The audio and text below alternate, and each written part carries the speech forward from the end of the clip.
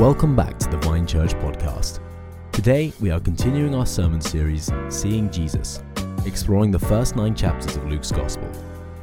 If you haven't already, you can find us on YouTube at the Vine Church Heart, and we'd love to have you join us over there. Good morning, everybody. Hope you're all well. So it's no worries if you've not heard of them, but if you've had kids in the last 10 years, you've almost certainly seen these touchy-feely books. So that's not my. We've got too many of them. But basically, let me explain if you don't know what they are. They all start off with a title. This one's That's Not My Narwhal. And it says its tummy is too squashy. And it's got squashy tummy. And then you move on. That's not my narwhal. Its flippers are too smooth. Now, with 2 pages in here, there's an implication. Eventually, we're going to get to a narwhal that is my narwhal, right? You're not thinking that the whole book is going to be, no, that's not it, that's not it, that's not it. It doesn't just go out with a fizzle. The expectation starts to arise as each page turns. Maybe this one will be mine. No, this one's tail is too rough. Maybe the next page, well, its tails aren't rough anymore, but this time its eyes are too shiny. So I think, maybe the next one. Well, again, eyes aren't shiny anymore, but now its spots are too fuzzy. Last one. That's my narwhal. Here we go. Finally found it. Its horn is so sparkly. And go back and look at all the others and say, no, they didn't quite match the standard of my narwhal because my narwhal has a shiny horn. Now, you might be thinking, why am I preaching from a children's book this week? Is it as inspired as God's word? No. No, but the passage that we're looking at in Luke today is essentially this story. That's not my, well, we'll see. And so, really, I want us to go back. I want us to go back and start at the beginning of the book. That's not my prophet. So if you have a Bible, do open it to Deuteronomy 18. I'll give you a minute to find it.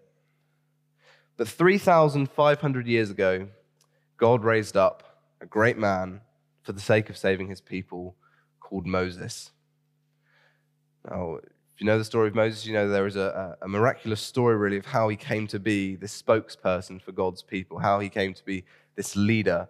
But Moses was Israel's prophet, the one who spoke what God had said to God's people. He was the mouthpiece, the one who stood in the gap between God and the people. And Moses led God's people through the Exodus, from captivity and slavery into liberty, and took them. He himself didn't get there, but eventually to the promised land.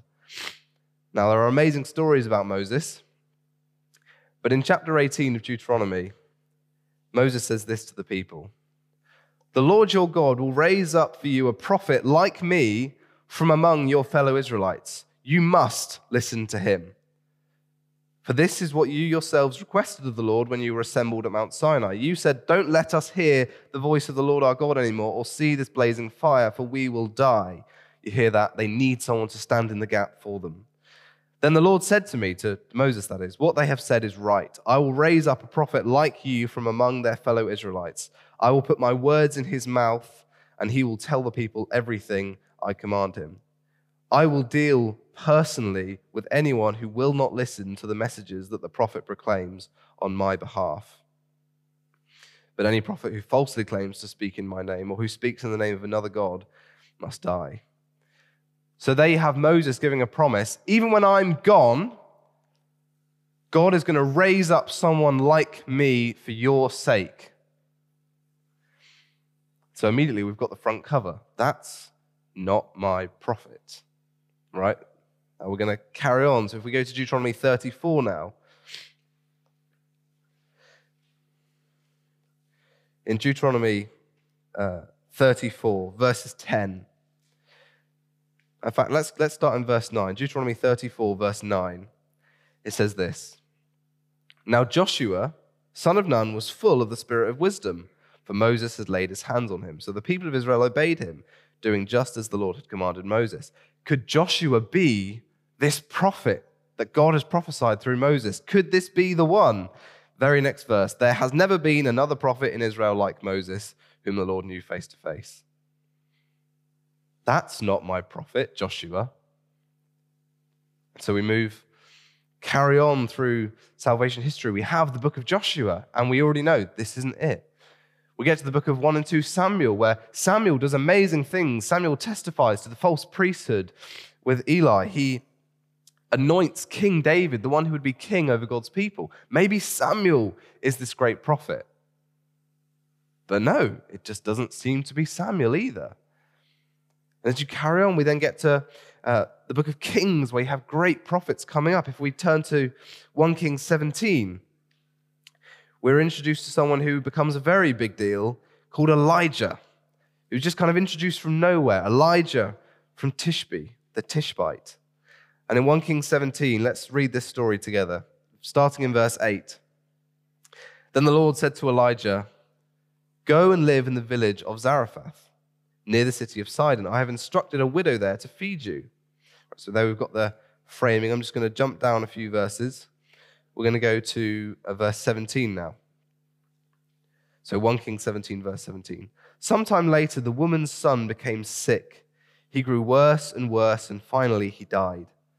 Then she said to Elijah, "Oh, man of God, what have you done to me? Have you come here to point out all my sins and kill my son?" But Elijah replied, "Give me your son." And he took the child's body from her arms, carried him up the stairs to the room where he was staying, and laid the body on his bed. Then Elijah cried out to the Lord, "Oh, Lord, my God, why have you brought tragedy to this widow who has opened her home to me, causing her son to die?"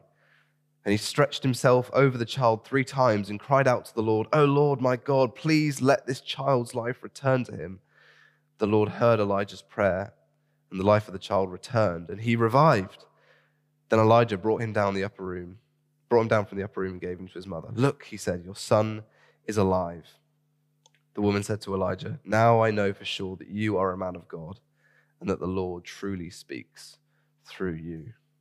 Maybe Elijah is this great prophet. Certainly he does amazing things. Certainly he speaks to the false rulers in Israel, just like Moses does to Pharaoh. He speaks to the kings with God's authority. And even more clearly, I won't read this story, but in 2 Kings 2, Elijah is taking his new apprentice, Elisha, and Moses' most famous miracle, parting the Red Sea. Elijah walks along, and he shakes his cloak at some water, and it parts, and they pass before it. It seems very Moses-like. Maybe this is the one. But then Elisha comes along, and he receives a double portion. Is this the great prophet? And so I'm sure by now you're kind of getting the drift, that God has given this promise, and then it seems to just be over hundreds and hundreds of years, just previews seem to come, but don't quite match up to that original promise. They don't seem to fit with the grandeur of the promise that God has given, that one like Moses is coming to bring his people through a new exodus. And really, God has promised it to say, as good as Moses is, as good as it is that you've left Egypt and come to where you are now, this isn't good enough. I have bigger plans for you, and so I'll raise one up. So when we keep getting smaller prophets, but then nothing seems to really happen, you kind of wonder what's going on. Is God kind of sending these partial fulfillments kind of to tease them? To go, haha, you thought you were getting a great prophet, not really. Is it kind of like Goldilocks, where Goldilocks knows what she wants in her head, but then she gets to the hot one, it's too hot, she gets to the cold one, it's too cold, and God's kind of just giving them the wrong one on purpose, holding back the one that's just right. But actually what I'd say is God's intent in doing these partial fulfillments, these mini previews, is to show his commitment to answering that original promise. He wants to show his people that even though it's not yet, he has not forgotten, and so he sent someone. I don't know if any of you watch Friends or have watched Friends, but there's this episode where one of the characters, Chandler, is going to propose to his girlfriend, and so to throw her off the scent, he basically acts as though marriage just isn't his thing, and she's desperate to get married, and so he gets his friend to. There's this classic scene where his friend says to Monica, his girlfriend, he's not likely to take a mate. And the point is, she then ends up thinking he doesn't want to marry me, and she is almost at the point of leaving him. Now, the point there is, if you've got something in the future, it's not good to just go completely kind of cold turkey until you get to that point. You give previews and indications, and you kind of give little hints. To use that example, if you're going to propose to someone, it's probably quite good if they know it's coming a little bit. God is kind of giving these partial fulfillments to show his commitment to answering this promise. And so now let's move to Luke. Let's move to Luke 7. With all this background, I just want us to read this story. Luke 7, verses 11 to 17. If we all get there, and then I'll read. So, Luke 7, 11 to 17 says this. Soon afterwards, Jesus went with his disciples to the village of Nain, and a large crowd followed him. A funeral procession was coming out as he approached the village gate. A young man who had died was this widow's only son, and a large crowd from the village was with her. When Jesus saw her, his heart overflowed with compassion. "Don't cry," he said. Then he walked over to the coffin and touched it, and the bearers stopped. "Young man," he said, "I tell you, get up." Then the dead boy sat up and began to talk, and Jesus gave him back to his mother. Great fear swept the crowd, and they praised God, saying, "A mighty prophet has risen among us, and God has visited his people today." And the news about Jesus spread throughout Judea and the surrounding countryside. Now, this picture obviously is coming in the context of everything else that we've read about Jesus in Luke's gospel.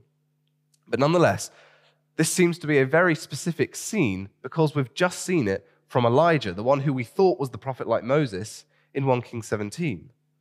Jesus has come to fulfill that prophecy, to be the great prophet. Jesus almost mirrors this scene, but there's a few key differences. One of the biggest ones I want us to look at is, well, two big ones to look at. The first one, what does Elijah say when this boy's died? "God, please raise him. God, please do this for this woman." What does Jesus say? "I tell you, get up."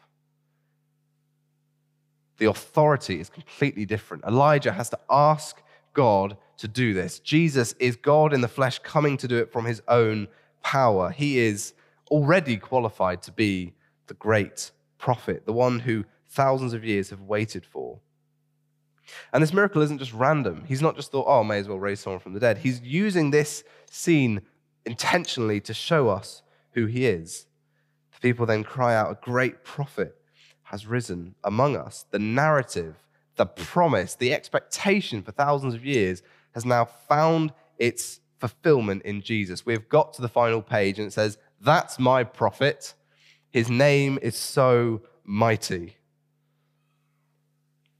The second key difference, and this is something I really want us to focus on in this passage between Elijah and Jesus, is this. Elijah it doesn't say anything about how he feels towards the widow. It doesn't say anything towards how he feels about the situation. What it does say is, "I'm staying with this woman and you've killed her son. Please, can you raise him up?" Now, I'm not dissing Elijah, but look at what Jesus says. Look at what it says here. When the Lord saw her, his heart overflowed with compassion. "Don't cry," he said.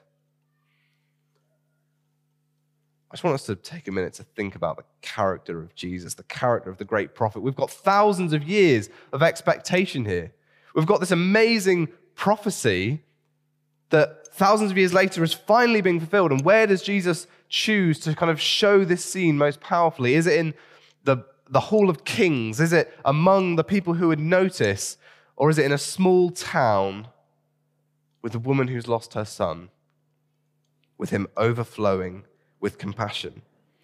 One of the things that strikes me when we read biblical stories is that we kind of use the phrase "the widow" as just a title. That is the woman who lost her husband. One of the things that I've kind of really reflected on recently as I've been reading biblical stories like the book of Ruth, for instance, is actually these are real people. And if we had a friend who had lost her husband only a few years ago, And then she rings us up and say, my only son has just died. How do we think about it? We don't just say, oh, I've got a friend who's a widow. It's a really sad situation. It's a moving situation. The people here are crying.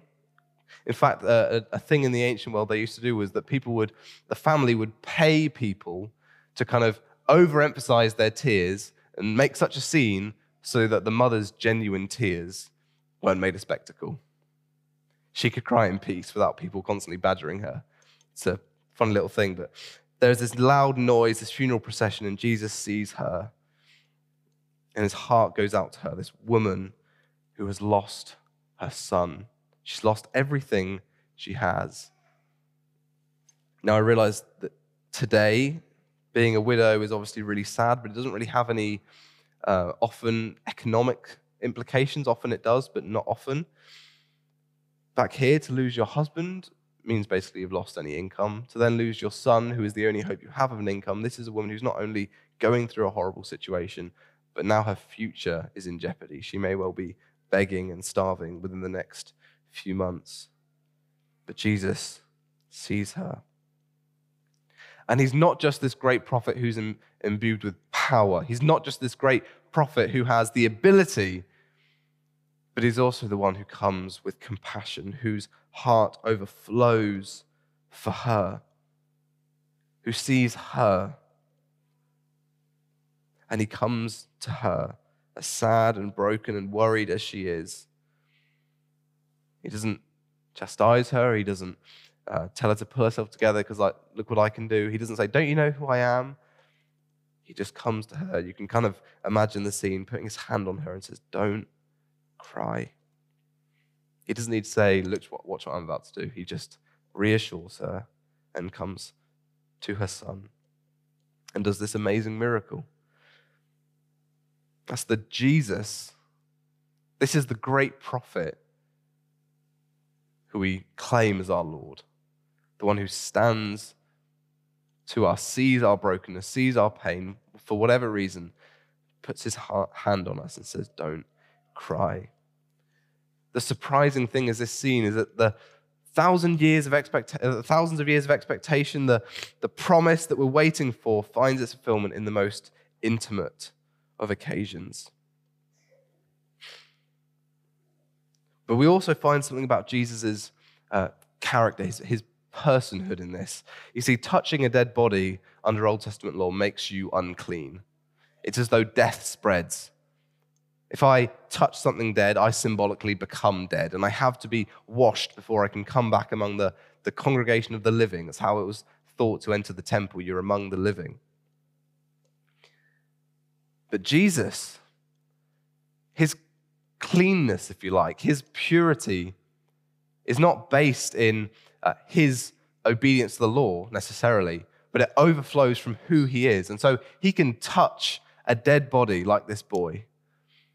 And rather than him being made unclean by it, his cleanness, his God's holiness that is within him flows out. Life flows from him and even raises the dead.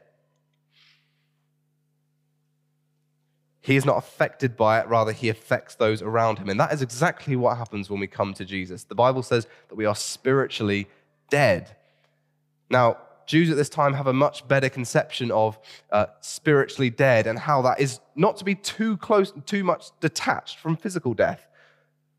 We might think of sinfulness as kind of spiritually sick. We're not quite right. But the Bible says dead. And physical death is just an outworking of that. And so the fact that Jesus doesn't become symbolically dead, but rather brings physical life, tells us something about who he is, tells us something about what he does to us when we come to him. He brings us back to life from the dead. That's why, for instance, we don't need to worry about the cleanliness laws in the Old Testament. It's not because Jesus has said, I'm done with that. It's because he has made us clean. We do still need to obey the commands to be clean, but we do it, we obey them by coming to Jesus, by being made clean by him. He is the great prophet that all the Old Testament looks to. That is the Jesus that we serve. Now, this demands a response from us. The book of Hebrews, chapter 1, starts with these words. Long ago, God spoke many times and in many ways to our ancestors through the prophets. So, God, for years, was speaking to us through mouthpieces, through the prophets. He was saying to us what we needed to hear through them. Verse 2, but now in these final days, he has spoken to us through his Son. That's not simply saying, and he sent another prophet. He's saying he has sent the prophet of all prophets. He has sent the one who has told us everything we need to know, and everything we need is in him. He has spoken finally in Jesus. And so we come to Jesus not merely as someone else who has interesting things to say, but as God's final revelation that demands a response to him. You cannot be indifferent to Jesus or the sayings of Jesus. There are many places in the world where the sayings of Jesus are held as quite good, but the person of Jesus is to be taken or left. You cannot divorce the person from the message because he is the final revelation of God. If you like it when Jesus says, love your neighbor as yourself, you have to accept the person who said it. Jesus demands a response. A prophet brings blessings for obedience, for heeding the word, and curses for disobedience, for hearing the word and ignoring it. In Acts chapter 3, Peter stands up on Pentecost and he preaches this message. Friends, I realize that what you and your leaders did to Jesus was done in ignorance, but God was fulfilling what all the prophets had foretold about the Messiah, that he must suffer these things. Now repent of your sins and turn to God so that your sins may be wiped away. Then the times of refreshment will come from the presence of the Lord, and he will again send you Jesus, your appointed Messiah. For he must remain in heaven until the time for the final restoration of all things, as God promised long ago through his holy prophets. Moses said, the Lord your God will raise up for you a prophet like me from among your own people. Listen carefully to everything he tells you. Then Moses said, anyone who will not listen to that prophet will be completely cut off from God's people. It's easy to take the good things that Jesus says, I want to apply them and like them. But the message is this: anyone who will not listen to that prophet will be completely cut off from God's people. Jesus demands a response as this great prophet. But nonetheless, just as then, just as when he looks at the widow, nonetheless now, still, he looks at us with compassion. He knows what our sins deserve. We should know what our sins deserve. But the promise is this great prophet, this one that 3,500 years ago was promised, has come. God's final revelation has come. He doesn't come with a rod in one hand ready to punish all of us, but rather he comes and he stands off and his heart is overflowing with compassion. If we come to him, just as the widow, he puts his hand on our shoulder and he says, don't cry. And then we watch as he brings life from the dead. Let's pray.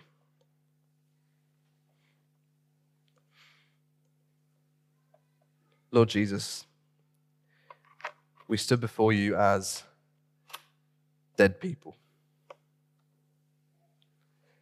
Lord Jesus, we stand before you as broken people.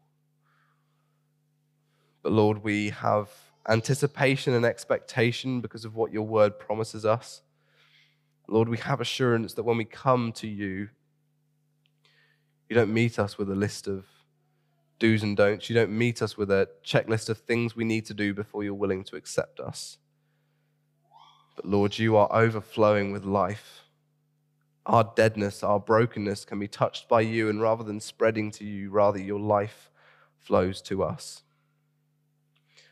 Lord, teach us to respond to the voice of the great prophet. Teach us to respond to your voice, Jesus. Have compassion on us, we pray. Lord, as we repent of our sins and put to death the dead things in us daily, Lord, we pray that we would do so through your power, the one who has defeated death. In Jesus' name we pray. Amen.